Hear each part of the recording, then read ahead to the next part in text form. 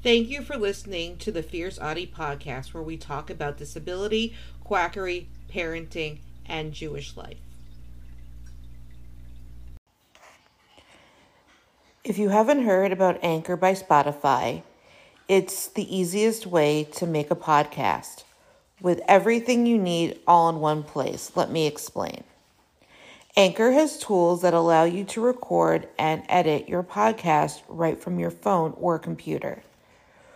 When hosting on Anchor, you can distribute your podcast on listening platforms like Spotify, Apple Podcast, and more.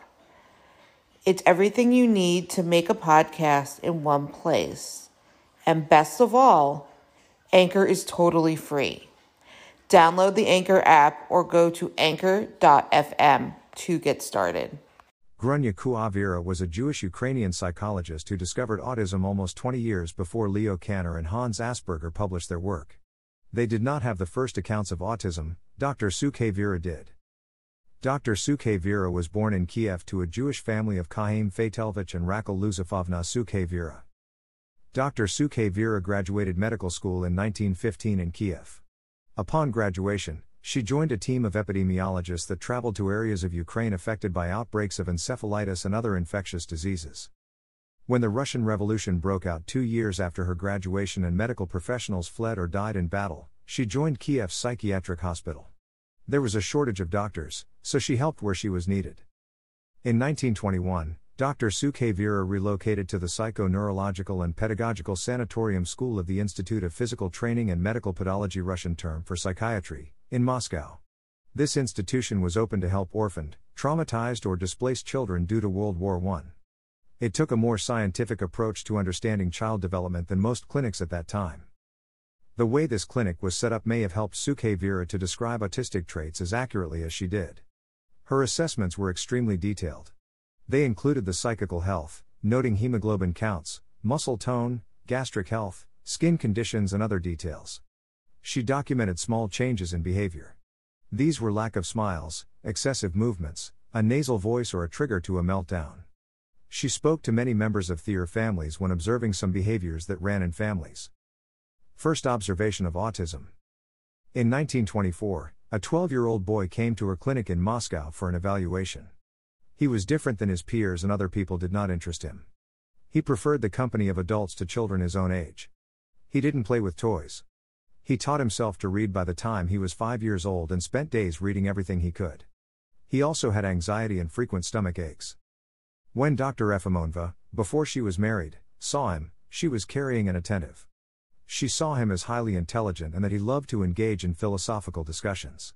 As a diagnosis, she called him an introverted type, with an autistic proclivity into himself. Autism was a term for describing a mental illness. At the time she called him autistic, it was a new term in psychiatry.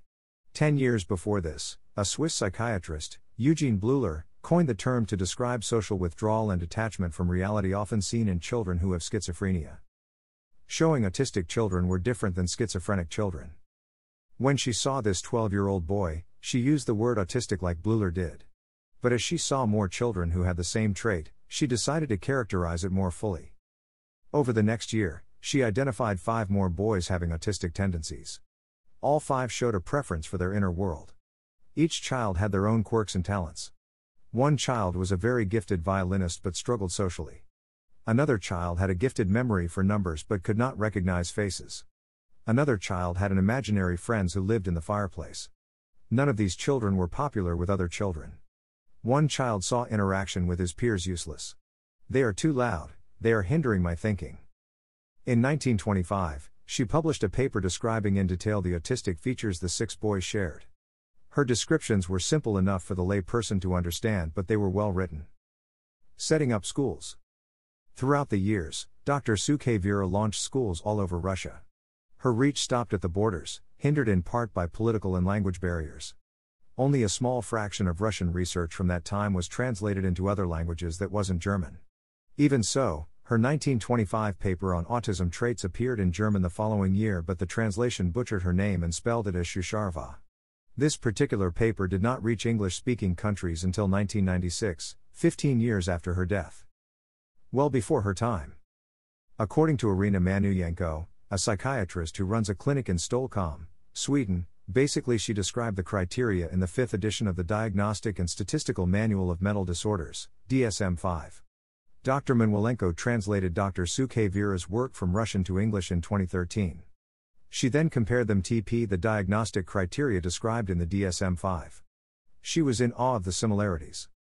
Basically, the Jewish woman doctor could have written the criteria before World War II that is written in the most current DSM. It took nearly a century for the DSM-5, in 2013 after years of debate. They just arrived back at the doctor's list.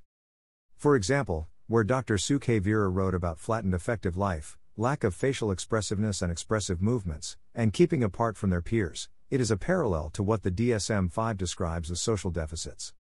Another example is when the doctor described as talking in stereotypical ways, the DSM portrays as stereotyped repetitive behaviors, restricted interests and sensory sensitivities.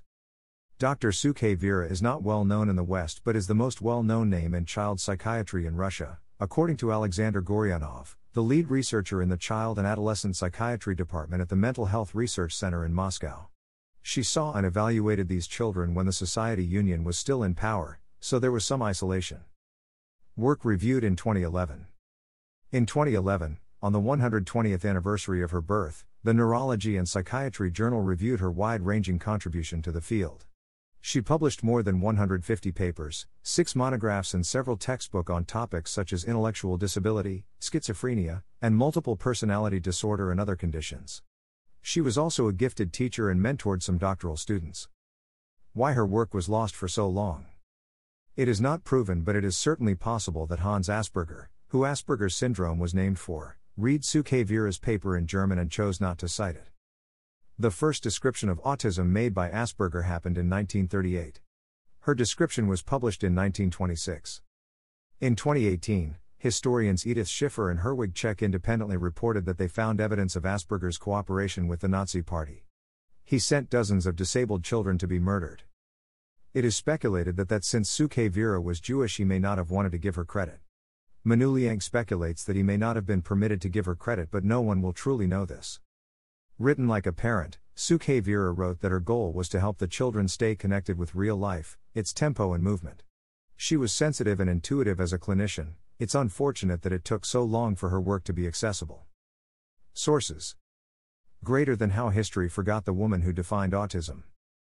https://www.ncbi.nlm.nih.gov/pmc/articles/pmc5696677/ https://www.scientificamerican.com/article/how history forgot the woman who defined autism/ https://link.springer.com/article/10.1077/S0078702101877 https://www.researchgate.net/figure/Grunya Efimovna Sukhavera reproduced with permission from AV Goryanov_Fig1_274317752. https://peoplepill.com/people/Grunya Sukhavera https://historyofyesterday.com/the forgotten story of the woman who defined autism 891260000DD1. Don't forget to subscribe or follow on Spotify, Apple Podcasts, Facebook, Twitter, YouTube, and Instagram. Keep on speaking your truth and never let your flame burn out. Thank you for listening.